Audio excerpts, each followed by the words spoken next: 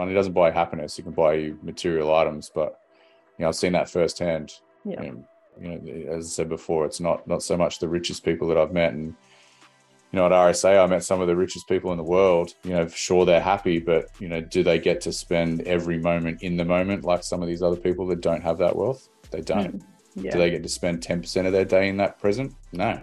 Yeah. I'll challenge that they get to spend any moment in their life currently until they retire or whatever that looks like after, that they understand the present. Welcome to another episode of Dark Mode with Ben and Gabe. Episode 10. We're so excited we've hit 10 episodes. Thank you for joining us this far on the journey. And for those that have just joined us, we're looking forward to you going backwards and seeing some of the episodes we've recorded previous to this. In this episode, we are solving the world's biggest problems with technology. This is Gabe and I talking, and we get raw. We talk about San Francisco, where I've just come back from. We talk about the state of homelessness. I give a bit of a recap on RSA conference. There's even a PSA for Emotet, which is back. And then Gabe introduces us to a concept called effective altruism. Now, we're really keen to get your thoughts and comments on this episode. So in the comments section below, tell us what you think of effective altruism. Really keen to understand what you're going to do to provide some good to the world as well. Hit like, hit subscribe, enjoy this episode, and we will see you on the next. Amazing, Ben. Another solo Ben and Gabe episode. How good? How good? What episode are we up to now? This is number 10. That's crazy. Beautiful. It's fantastic. We're actually looking back at some of the episodes we've had, and I think, what great conversations we've had over 10 episodes, or 9 episodes. This is the 10th. Yeah, literally. We'll do a big amalgamation of all the highlights, the magic moments of the first 10 episodes of season 1. Which I learned about today, which is amazing. So in this episode, I really want to speak about things that are more near and dear to our heart, Ben. You've recently visited San Francisco at the RSA conference. And in parallel, I recently had a massive life revelation after reading Peter Singer's book, The Most Good You Can Do, over the long weekend.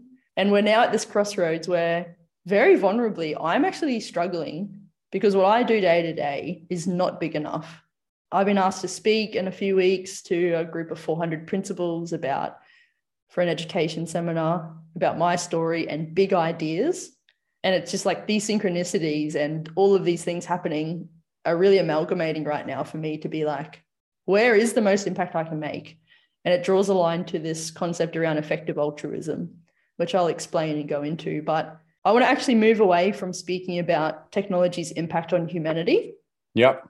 I want to speak about how do we use technology to solve the world's biggest problems.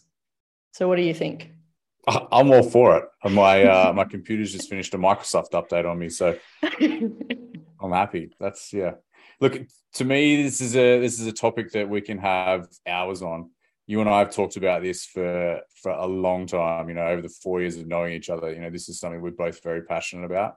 Your statement around, your vulnerable statement around where's your biggest impact in life, it rings for me as well in that, we both come from the military where we're able to affect and see the change in global threats, peacekeeping missions all the way through to kinetic action, et cetera, et cetera.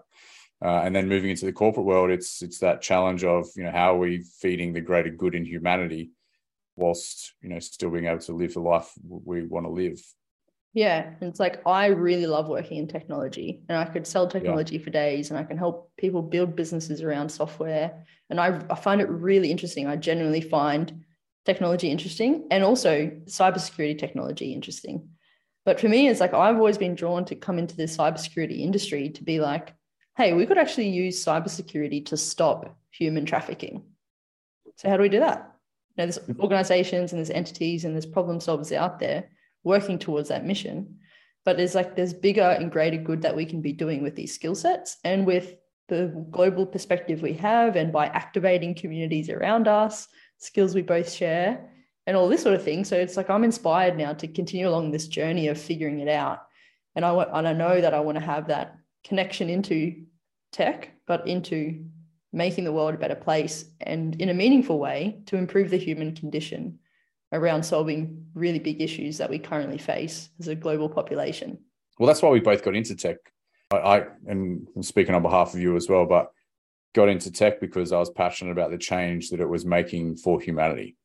growing up seeing the internet be evolved, and seeing the evolution of the desktop into the laptop, to now virtual based computing, to confidential computing, to quantum computing, and the impact that these have on livelihoods. Whether that's been realized or not yet is up for a challenge. That's why I got into technology, because there is such an impact and positive impact that it can have on humanity. You look at the medical system, that's just the best example of technology impacting human. The livelihoods that have been changed through cancer patients to, disabled, to people that have, mental challenges. It's phenomenal the things that technology can do to impact a better livelihood on that side. And that's why we're in technology. Yeah, exactly. I want to tell the story for you because I know you won't do it justice. Give it a crack. But you got back from RSA only a couple of days ago, and you were shocked at the state of homelessness over there. Yeah. I personally don't actually enjoy visiting America because of those reasons. The widening gulf in the wealth gap, but also from a bigger perspective, the change in the global world powers as well. America's sort of on the downward, big 100-year cycles and that sort of thing. So there's a really big socioeconomic and wider macroeconomic impact on the livelihoods of people. And you saw that firsthand, I'm assuming for probably the first time, the state of the homelessness in some of those really severe areas and pockets of San Francisco. And what you said to me was, I actually went and collected all of the swag from RSA into a few bags, and I went and handed out T-shirts to the homeless population in San Fran.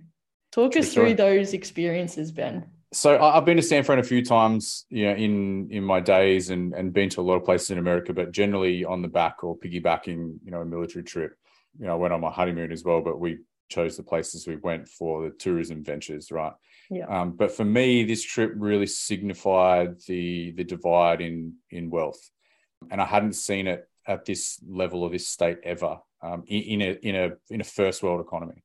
I've been to third world and seen what it can erupt to, but seeing it at this level in a first world was shocking. It impacted my psyche on day one, and it continued throughout the week, and it just kept playing on my conscious, view on what San Francisco was. And I talked to a few other people about this, and the general consensus was how bad it was, especially folks from Australia that I spent a lot of time with. Nick McDonald and I talked about it quite regularly, is how bad the state of homelessness was. It's not just a piece of San Francisco, it's all over San Francisco, and it's in your face, and it's really quite sad. On the last day of the conference itself, there's so much marketing wealth that gets thrown around at RSA. The vendors, they do a great job of marketing the absolute shit out of their technologies, and for good on them. That's someone's job, and they do a great job of that, and I'm not taking that away from them. There's so much waste in the marketing side of RSA conference, and I remember walking away and saying to you that something's got to be done.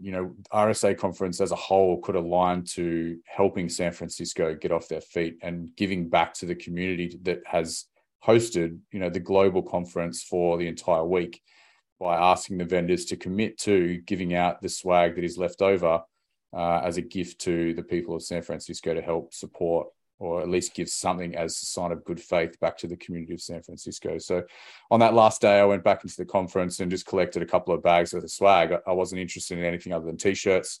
And I told a lot of the vendors why I was collecting the T-shirts, and it didn't matter what size it was. And the response I got from every single vendor that I went and visited was absolutely doing the right thing. Here, take a few shirts. It wasn't anything other, there was no one that said, why are you doing that? There was no negativity. It was all positive affirmations that you're doing the right thing. Take a few shirts, take a few bags. So I took a couple of the bags and walked up to the Tenderloin and just found a couple of folks up there. Now, I'm probably a little bit more fortunate. I'm a bigger guy. I've got tattoos, so I don't come across as, an easy target. It was a bit easier for me to walk up there and just engage in a conversation with some of them less fortunate. And I gave them, the bags and said, distribute this as you want, but it's a gift from me to you, just to say thanks for, hosting us for the week, really. But it might sound minute and it might sound small on that scale, but for me, it gave me a little bit of a sense of what can be done more broadly in the industry and to give back to communities that host us for things like conferences. So yeah, it definitely impacted me, that's for sure. Yeah, it's got a big link towards consumerism in the Western world. Yeah. If you think about the rise of minimalism and even Marie Kondo, I know you're big into that, Ben. Does it give you joy? Yeah, exactly. It's just like, how can we actually move away from consumerism, which a lot of people in general are so attuned to? A quick scroll on the phone, very easy, instantaneous, click a link, buy it. It's all set up through Apple Pay, very easy tech. Yeah, proves my life, happy days. Yeah. But the over-consumerism that we do have in the Western world is really stark. Do you earn more than $18,000 a year? 1/8. 1/8, yes. Do you know that the global average income is at $18,000 a year across the globe? But do you know that there's developing nations out there that the poverty line is $1.25 a day? There is 1 billion people in the world of a global population of 8 billion people, by the way. So it's 1/8 of that, right? That live on below the poverty line. There's 1 billion people in the world of 8 billion people that live on less than $1.25 a day. It's a crazy statistic, right? It's a crazy statistic. I think that's out of the Pew Research Center, and there's a few other data things there. But the fact being that I really believe a lot of the time, Western society, and look how fortunate we are in Australia, we live in an extraordinary affluent country. They're very privileged, very well off, very developed, very safe, very progressive, the best nation in the world. Right? And we forget sometimes how well we have it. If you look at those data points around the globe, take the global perspective, realize there's still a lot of developing nations around the world. There's still a lot of crime. There's still a lot of arranged marriages. There's still a lot of homophobia. There's still a lot of war. There's still a lot of trafficking. There's still a lot of homelessness. It's just like, and then we get caught up at an RSA conference overspending on t-shirts and swags that gets thrown in the bin at the end of the day. And you're out handing it to the streets of the homeless community. It's just like, when you put that into perspective, it really hits you in the heart feels. Totally.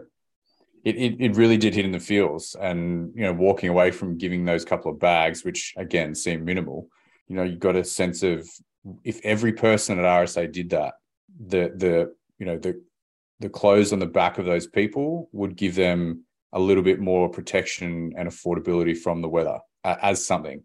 Even just to stitch together as a blanket, for instance, like it's whatever the use of it is completely irrelevant to the fact that there is such waste and there's such a divide between what we all see as problems and the people that live below that line see as problems. Yeah. And I've been to some of those nations I've been to a lot of them actually, the nations that live below that poverty line. And that's a real heart feel. That's where you really get the sense of what needs to be done. But then also on the flip side, there's some of the most connected people who live in the present that you will ever meet. You will ever meet. Yeah, big time. They understand what is the present. They understand what's important, and they understand values that we've massaged out of our lives. Yeah, there's also a very important contrast to make there too. Whilst there's those data points and that story around developing nations and the poverty line, there's also this element of, and I'll never forget the first talk I ever saw from Hugh Van Clydenberg. He is the guy that's a former teacher and he has the Resilience Project.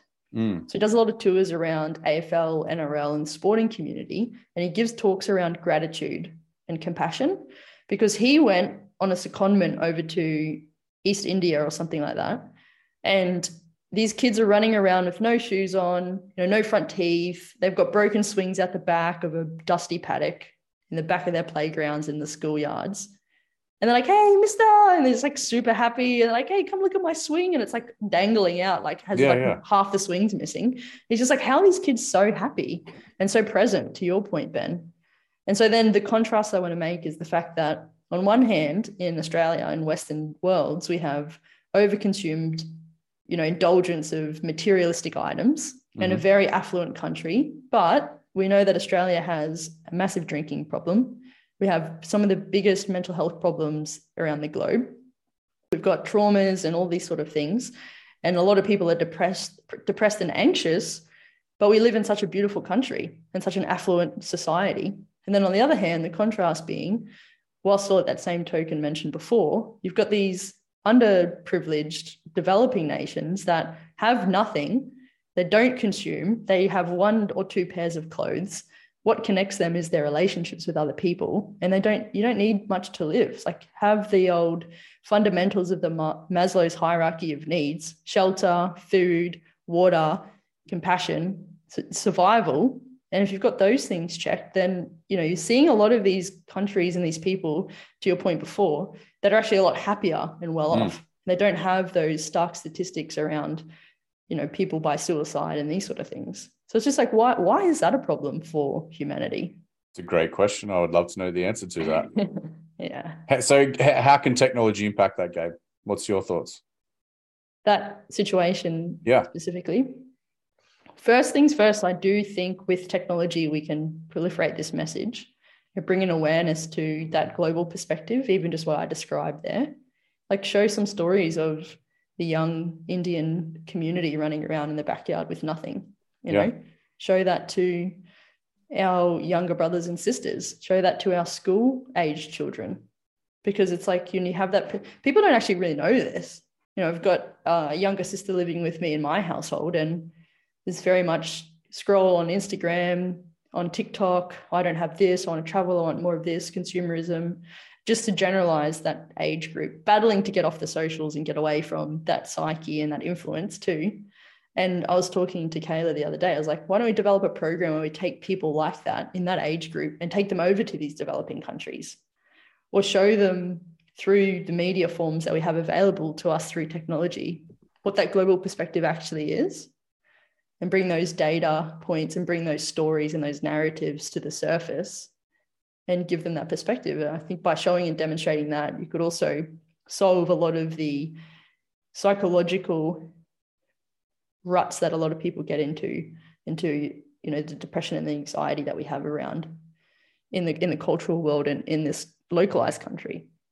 It's a good point. I know you've got a second too there, but my younger brother, when he was in grade 8, went on a young UN leaders trip to Africa, and got the chance to see, the other side of, the third world problems. And he came back from that trip completely different.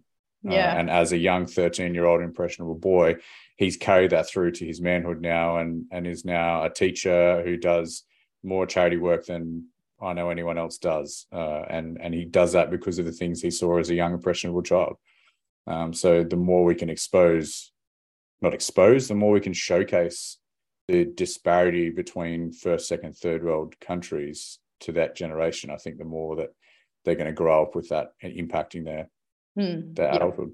Yeah, exactly. And it's a good use case for that. Another way we could do it is, and this is talked about more recently today, especially in things like censorship and social media, looking at when things are taken down or posts are taken down. But like, I know this is near and dear to your heart too, Ben, as a father of 2 young girls, but the online bullying or the grooming, as bad as trafficking that occurs through internet technologies, like, on the flip side, where are the technologies to really stop that?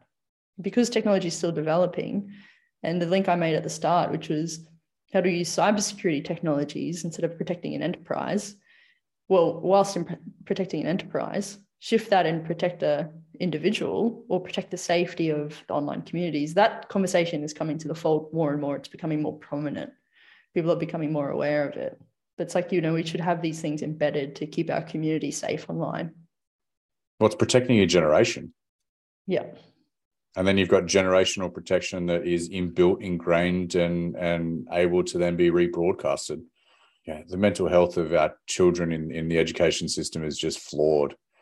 Yeah. The news every couple of days, there's a story about child suicide, and it just kills me every day of the week, especially as a father of 2. It's like, how do you stop that if you don't have, the technical ability that I might have?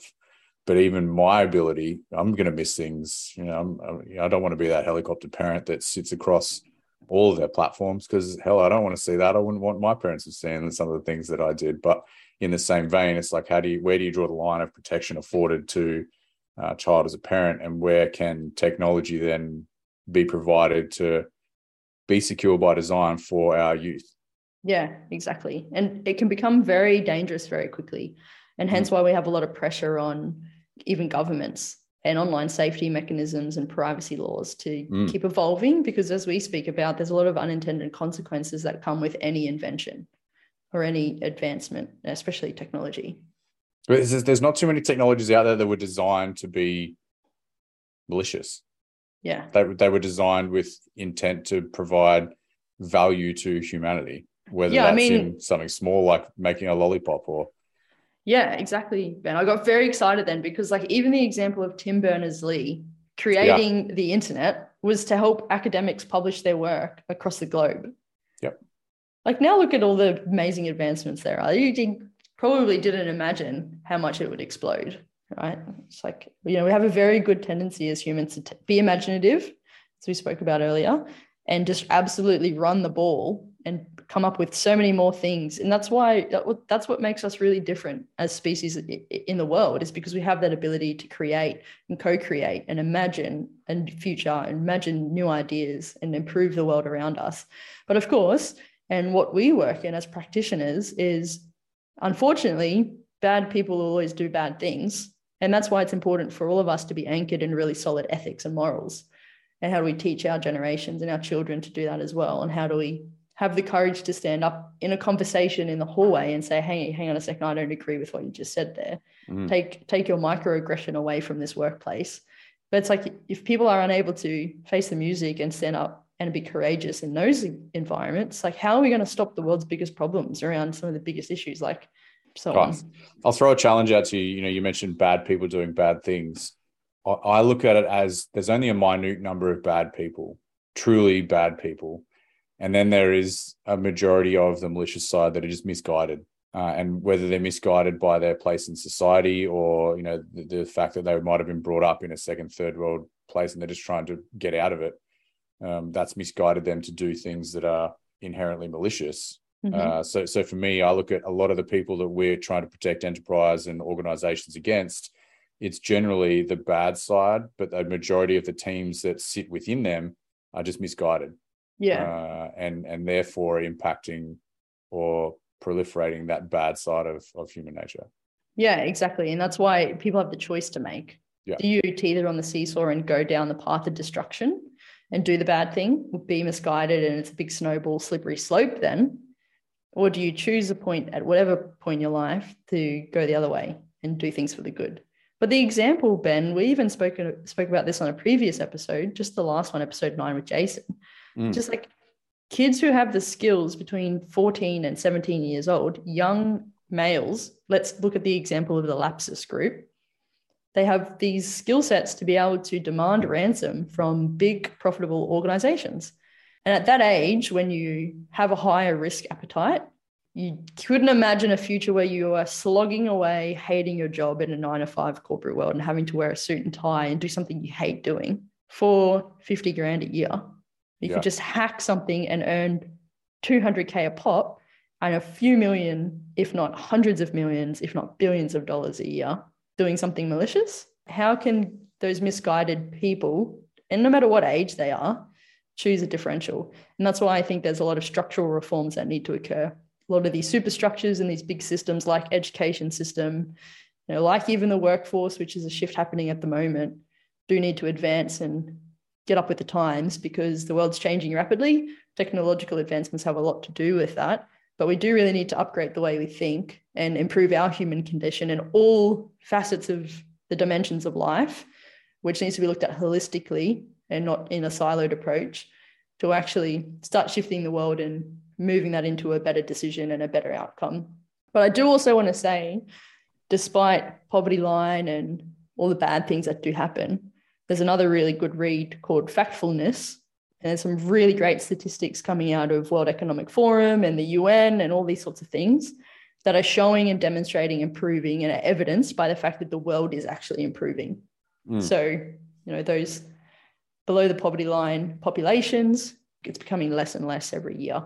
or over the course of 5 years or 10 years, things are actually getting really a lot better. So it's very promising. Yeah, and I'll throw something out controversial too, because a few people have their own opinion on Bill Gates as a person, but a good example is what he's done in the African nations is creating the basics of what we take for granted in first world economies is toilets, for instance. What Bill Gates has done there is created through his foundation is a system whereby there's not a requirement to create community-wide plumbing and irrigation systems because water is of value. So they use their own technology there to essentially biodegrade the human waste, but still provide them with the basics for toilets and toiletries and hygiene and things like that. These are some of the things that can really impact them, and is what is being attributed to the uptake in some of these stats coming out of the World Economic Forum to say that there is an uptake in I guess the basic human concepts for first world economies in some of these places. Yeah, it's like basic human rights, just sanitized. Yeah, well, it's not even a right. It's just it's a basic human. Full stop. Yeah. Yeah. Well, just in the last week, Warren Buffett became the most philanthropic, highest donated 85% person. Yeah, of his wealth. And this is actually a really interesting argument here. And I'd love to get into a debate about this with someone. Yeah. Because I like to get in debates, but the fact of the matter is, I love seeing you in debates.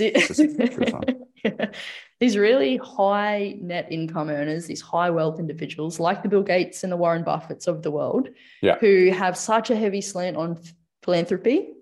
Now, there's an argument to say, we appreciate that there's a wealth gap that's widening. But again, if we figure out how to do those structural reforms, we can make the world a better place for the global population, right? But take the work Warren Buffett and Bill Gates are doing.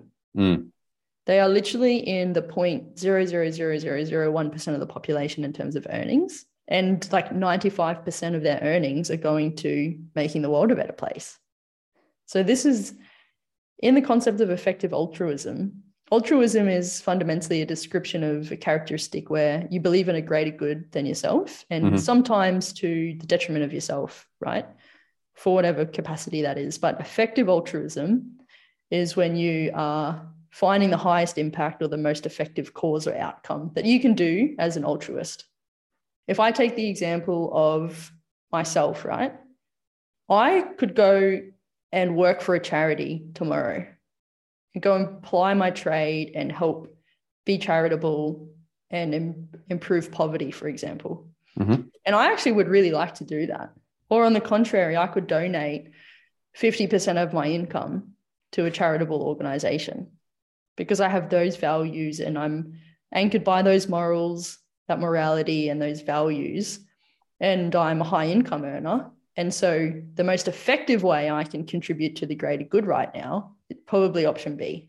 Now, if you look at, again, the example of Warren Buffett and Bill Gates, there's so many people out there that are social narrative, grab the pitchforks, go after these guys that are high income earners and all this sort of thing, right? But it's just like, oh, hang on a second. And it's probably fueled by social narrative and malicious intent and storytelling on social. So that's a whole other gamut we need to go into in terms of just making that whole forum less of a boxing battle and more of an effective place to be. It's a gauntlet, not a gamut. We're going to go down there, but exactly. Yeah. But then you actually look at you look at what they're actually doing in the world in their philanthropic endeavors, and all the projects that Bill Gates is building and the sanitary resources that he's building in African nations and what Warren Buffett has done. And these guys are actually making the world a better place. And it's just like, we need to go back to that point to say, well, first, let's not be so quick to judge. Secondly, we don't have to spite everybody that's successful. And exactly. And they're actually contributing to a wider, better, greater outcome. And to be charitable is something that I'm really drawn to at the moment. And just, again, rabbit holing, where's the most effective use of my time? How can I get to that point? How can I start an organization? Where can I find like-minded people? How do I spend my time and energy and resources, this boundless energy I have, how can I go and put it towards solving big problems in the world and being like those people? So a very interesting argument to make. Yeah, you sent me that the basic concept of it over the weekend in just one of our generic texts, and I didn't even write back because it took me a good night to rabbit hole the concept and just really sort of blew me away. Of wow, that's something to really align to, and it's not just about it's not about how do I align to it, it's when do I align to it, and when's the right time to make sure that I've got that effective piece of altruism to be able to effectively commit to the wider change and really align to something that is meaningful. Yeah, exactly. Yeah. And it even starts with, well, I think it's always got to be taking a look at the ethical picture, like what's the right thing to do. And we were speaking about that just before. You could have malicious intent, be a hacker, or do you come and be a practitioner? That's a choice everyone makes. Just like coming out, my personal experience coming out of a lower socioeconomic environment took a lot to figure that out from a childhood perspective. But I used defense and army to achieve that mobility and found out and figured out that there was skills transferability. And so I keep going and I was like, keep learning. But it's like, I'm also really drawn by the curiosity that I have. And like, I literally invite as many people as I can to be the most curious about the world so we can be imaginative and think about how we can actually contribute towards these type of common goals. Love that. And, for the listeners, it'd be really cool to see in the comments on all the socials ideas that you have for effective altruism and what you can do to impact the greater good. I would personally love to read through some of those comments. We get a lot of comments personally and through DMs on some of the socials, but I would love for you to publicize some of them in some of the public forums that we've got available to you, just to showcase some concepts you have for effective altruism and something that you can do to impact change on. I know I'm going down a journey at the moment, as you are. You're about 15 years ahead of me in terms of that brain speed and working out what that is for you. But I'm certainly on that journey. I want to find what it is for me, and I think I've nailed that. I just want to find out the right time to make sure that is, and being transparent. For me, it's as a father of two daughters, it's finding out how to protect the next generation and the generations after that.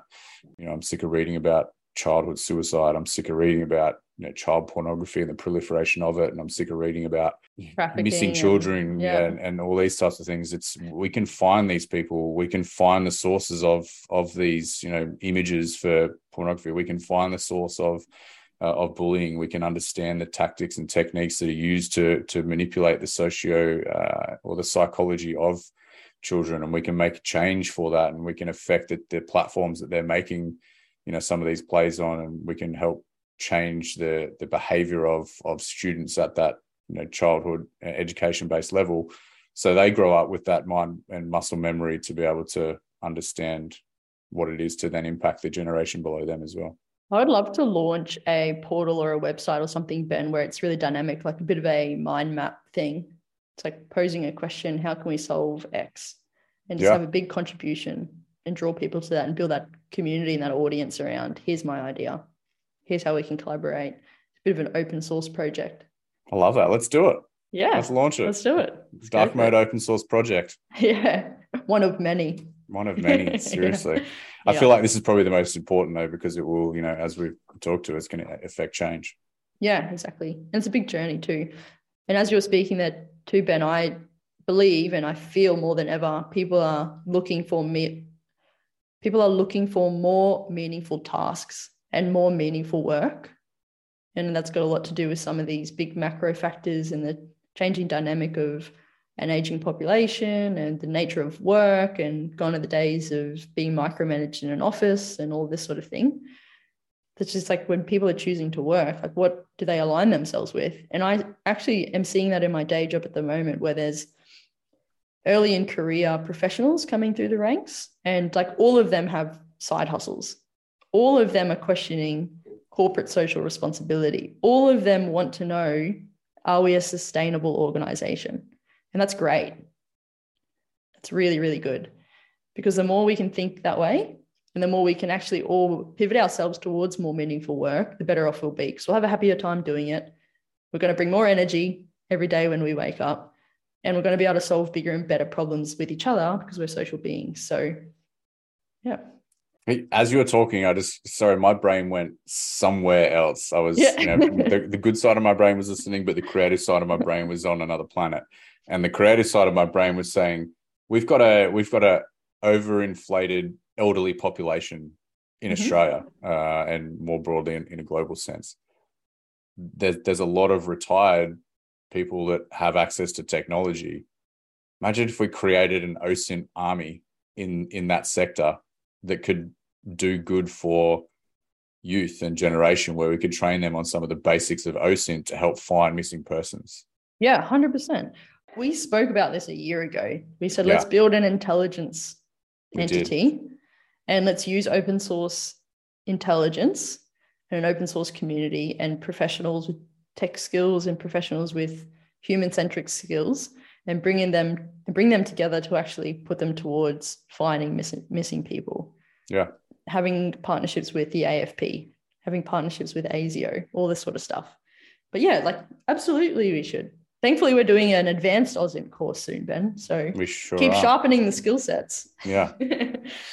That's I'm excited for that one. But for everyone listening too, if you aren't aware, the AFP, Australian Federal Police, do a missing persons hackathon.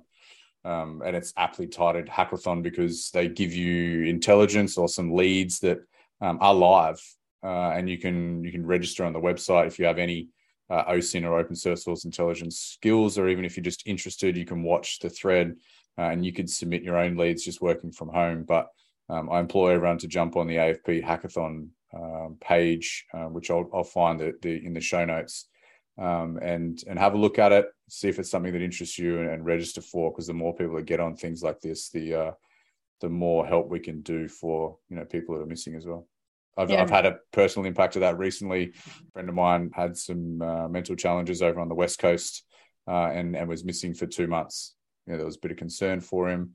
Banded together with a few people, and the West Australian community got together. It was publicised on the news, and there was some closure there for the family and everyone involved. So that was great. But without the community support, digitally and in person, that could have gone on for 6-12 months. Yeah, it's amazing.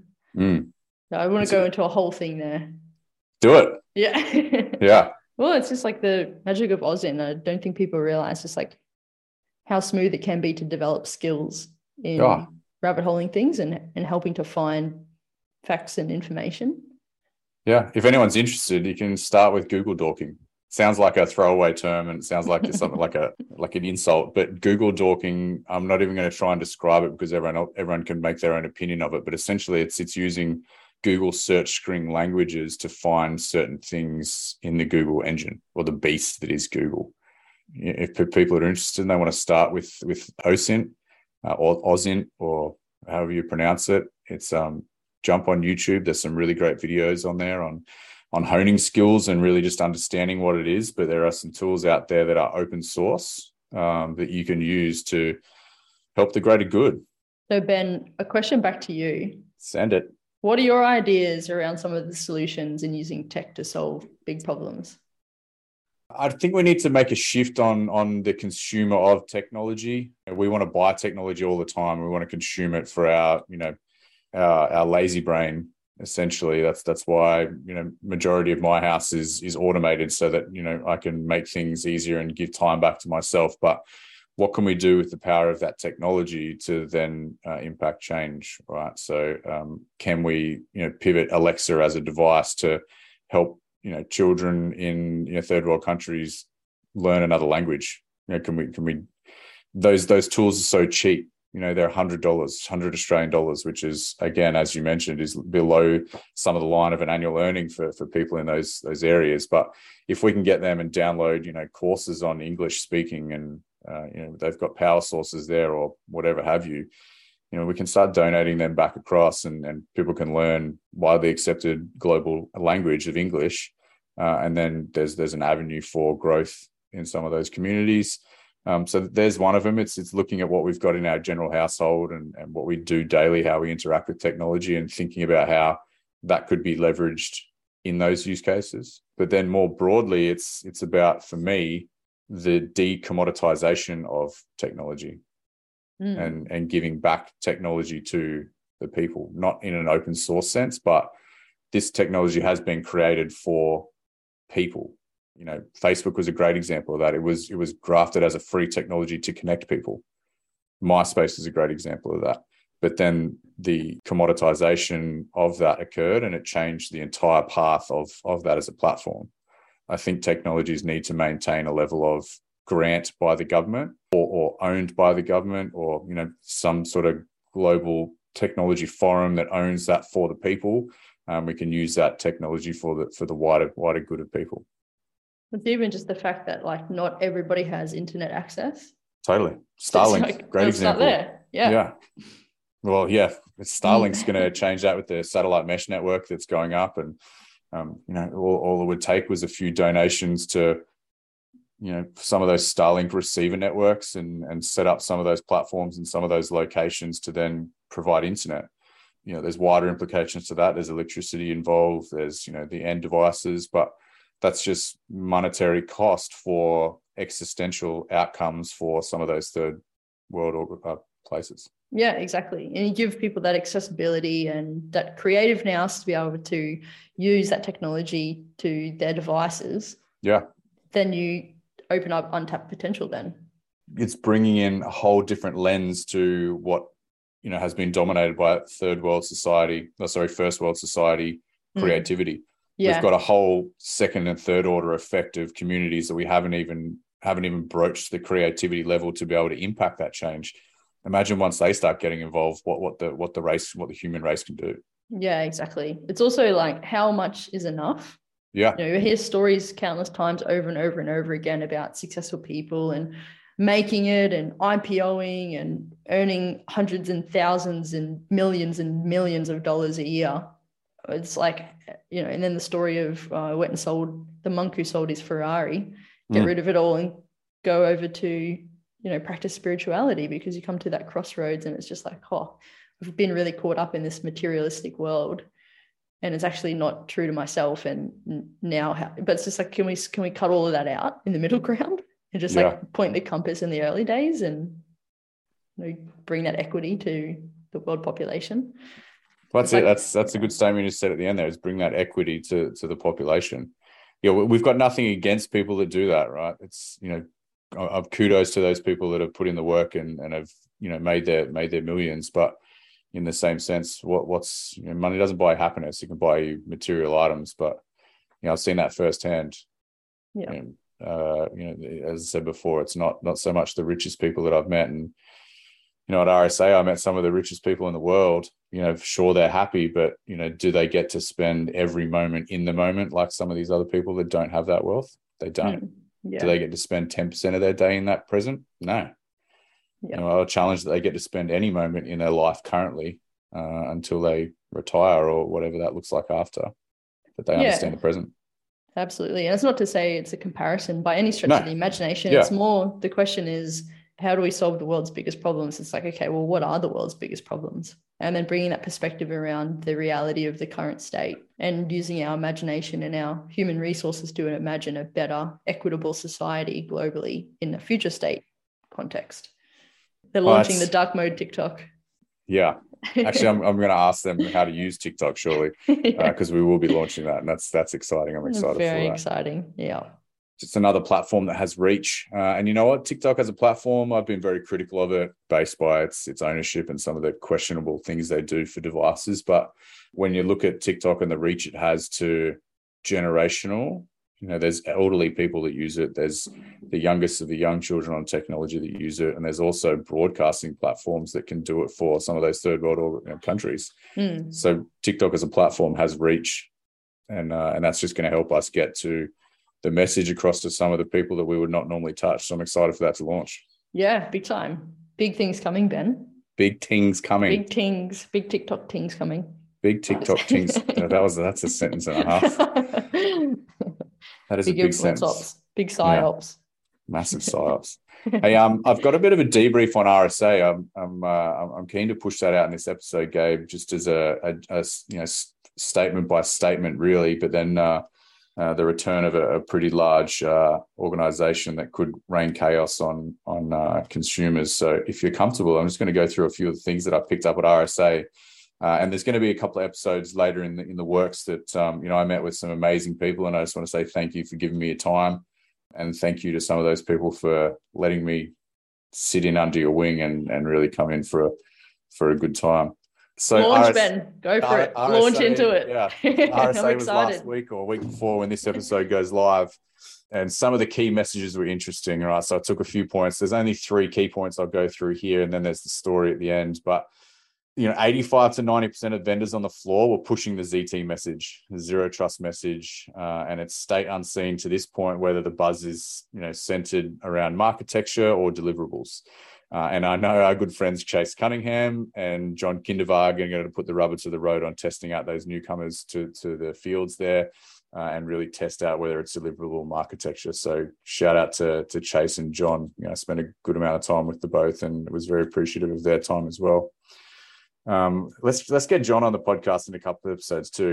He is one of the most interesting cats you'll ever talk to. Either way, it was amazing to see the growth of zero trust and the understanding of the zero trust message, and the extended framework that underpins that. So that's my first point. But yeah, on the floor, as soon as you walk down, and when I say the floor for people that haven't been to the RSA conference, and I know there's a lot of you that haven't, it is 3 huge exhibition centers that are 2 are interconnected, one's a bit of a walk away. And the sheer amount of vendors on the floor is overwhelming. And some of those stands would have cost 250, 500,000 just to get up there, but some had some pretty simple stands. But either and that's not a I'm not trying to draw parallels there, but some of those newcomers to the technology and the security industry also had the zero trust message, and it was an overwhelming 85 to 90% that had that was broadcasted. So interesting to see. Second point, IoT, OT, SCADA, all sorts of these platforms was front of mind. The few keynotes I got to see, and some of the few talking tracks that I did get to go and see outside of meetings, it is a very underrepresented field of vision for the technology community. And for those that don't understand, it's Internet of Things, operational technology, and SCADA systems, essentially your production fleets. But it was great to see. It was great to see some of the bigger names in technology talking about it and workshopping solutions to support the wider implications of these systems. IoT, OT, SCADA, watch out for that in the next 12 months. I feel like there's going to be, the era of convergence is coming quickly for vendors that have those solutions, and they're going to get consumed really quick by the biggers to provide that as a module to a platform piece as well. And the last one, which was huge, was the API economy, and it was talked to frequently. And I was really impressed that it was talked to really frequently, because it's something that gets me concerned with especially the enterprise level. With the evolution of cloud-based applications, bouncing from containerized or container-based orchestration systems like Kubernetes, the language spoken between those is now API. And with the adoption of this language, it's enabled that convergence, or again, the convergence era, and more so the integrations to create that systematic fabric for those security tools to connect with and share across platforms. Is there an inherent risk associated with that? Absolutely, there is. It's essentially a buy now, pay later scheme. You connect and provide your APIs to connect with that. You connect to this, and 15 minutes later, you've got 20 APIs deep, and you've now extended your threat landscape quite significantly. In the future, it'll be effectively managing the view of, understanding between, and the actions across. It will be such a criticality for years to come, not just for posture management, but for GRC, governance, risk, and compliance more broadly. The 3 keys that I got from the floor, zero trust, IoT, OT, SCADA, and the third one being the API economy. So they're probably the 3 I would hang my hat to say watch out for in the future. But that was from the floor. The next one I've got is really like a public address statement for people. Nice, Ben. Any questions on the floor? I've got a few questions from the floor. Send it. Were they anecdotal, bypass in the hallway as you're whipping around the conference areas, and a mix of keynotes and a few conversations you had? Is that where you gathered that intel from? Yeah, it was. It was. I truly didn't spend too much time on the floor. Majority of my time there was spent bouncing between hotel rooms, speaking to the leaders of these orgs, which I was super thankful for, and got some insights that I generally would not have got. So there was an absolute mix. A lot of those leaders I was pushing to get crystal ball statements from and work out what's next, what's in the rear view mirror, what's in the passenger seat with them, and then what's through the windshield, and what are we expecting. And the general consensus was, zero trust is here to stay. Zero trust is, and the framework that exists beyond that, the extended framework, is something that organizations are now adopting, which was great. For them, it was about convergence, and it was about what's next to that, the IoT, OT, SCADA, and how do we look at API and what's the API economy. Nice one. Very cool. I've got more questions, but I'll hold until the next part, so you may cover it. Sweet. No, the next, I don't think I'll cover it in the next part, but the next part is more of a general, it's like a warning shot for everyone, and I really want people to be conscious of it. Emotet is back. Emotet was a huge piece of malware. So I've written a little bit of a story here so I don't forget pieces, because there's a lot of people that listen that are probably have an understanding of Emotet. There's a lot of people that won't have an understanding of Emotet. So stay with me on this one, Gabe. It's going to go for about 3 minutes. This is my soapbox moment. So for those that may have a small understanding or not so much of, Emotet had its very humble beginnings as a banking Trojan. Think of a Trojan as the beachhead for more landing craft, or think of it as the classic Trojan horse story in the Greek Troy stories from back in the day. But Emotet's beginnings were early 2014. They quickly proliferated to one of the most complex public pieces of malware. And malware, for those that aren't aware, is malicious software, malicious software in history. Typically, the primary method of entry for this piece of malware was email or mail spam. And they were the first ones to play on the psyche of email or mail spam to deliver a payload. Lots of people were doing it prior to, but these guys use the sense of urgency. You've got a delivery coming today, or you're overdue on X payment, or more recently, your COVID vaccine, wasn't right. You need to fill out this so that you get your certificate, your updated certificate. You need to do this urgently. The government requires you to do this, playing on what's happening now in order to get people to click through. Once that malicious document was opened, generally the payload was delivered through macros, which are automatically enabled on your device. And then your device beaconed to a C2 infrastructure. Again, for those that aren't aware, C2 is command and control. Essentially, it's beaconing or sending a signal to that other server to say, I've got a victim and you need to take control of that computer. From here, Emotet of the past crawled through your device looking for sensitive data, with the end state to retrieve files on the terminal that contained banking information, etc., etc. Now, arguably, the Emotet crew are hailed as the first public malware as a service offering, as groups like UK and Conti purchased pieces of the malware and the botnet army that they created, and then vice versa. Emotet were then able to deliver the RUK and Conti pieces of ransomware on the back end of their beachhead. Now, as with most polymorphic malware, the Emotet code evolved slightly every time it was accessed, which meant it was able to evade traditional Microsoft signature-based detection tools, allowing that initial infection to go unnoted or to go undetected in its infancy. Fast forward to early 2021, international law enforcement agencies took down the infrastructure from the inside. So the C2 servers, the C2 infrastructure was taken down from the inside. Essentially what they did was, it was a massive multinational government operation. Essentially they moved from the inside the hosted nodes across to their own network and then took it down from the inside, which was massive. It hadn't been done before in international law enforcement. But should it have taken 7 years? Probably not. Did they get a number of the perceived leaders? Probably damn right they did. Has it stopped Emotet? No, it absolutely not. They're back with a vengeance. Now, the variant discovered a few weeks ago and demoed by a friend whilst I was at RSA, who I was stoked to meet, because they have a YouTube following that is millions of people. But I was able to witness it as they demoed this to me. The new variant has pivoted from the macro delivered beachhead, which is the traditional Word document. But the macros are now denied by default, thanks to Microsoft for getting one thing right.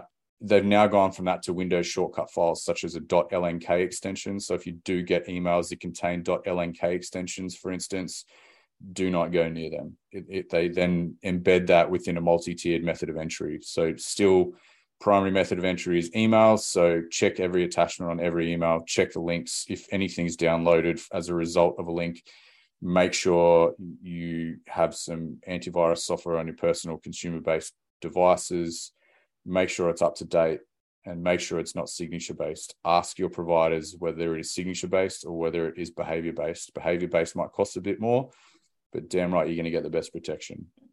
So from here, the primary means of assault with this new variant is to target the cached banking credentials on Google Chrome in your browser. And many, many, many folks listening will be thinking, I don't have that. But when you get to a payment method, the Chrome browser prompts you for the 3-digit code at the end and auto-fills the rest of your credit card details. I love the shock face there. That's where this sucker sits and it pilfers data. It will take everything in that Chrome browser cached credentials. It will then, and this differs as well, it'll take that plain text data for your credit cards, and this is where it differentiates a little bit more to the previous known emotets. Once that beachhead's there, the beacon then connects to a different C2 infrastructure. So the base knows it has a victim.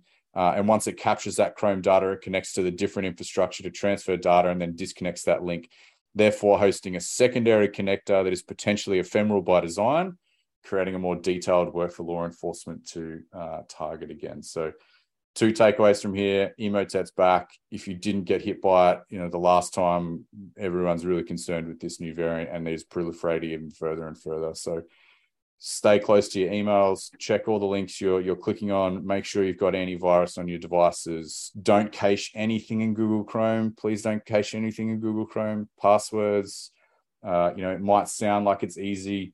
Get a password management tool. It's not that hard to grab your wallet and put in your credit card details if you are buying something online. Just don't do the thing where you click yes when it asks you if you want to cache that credential. So that's the key takeaway. I just wanted to get that across because when I saw it demoed to me, it was quite shocking.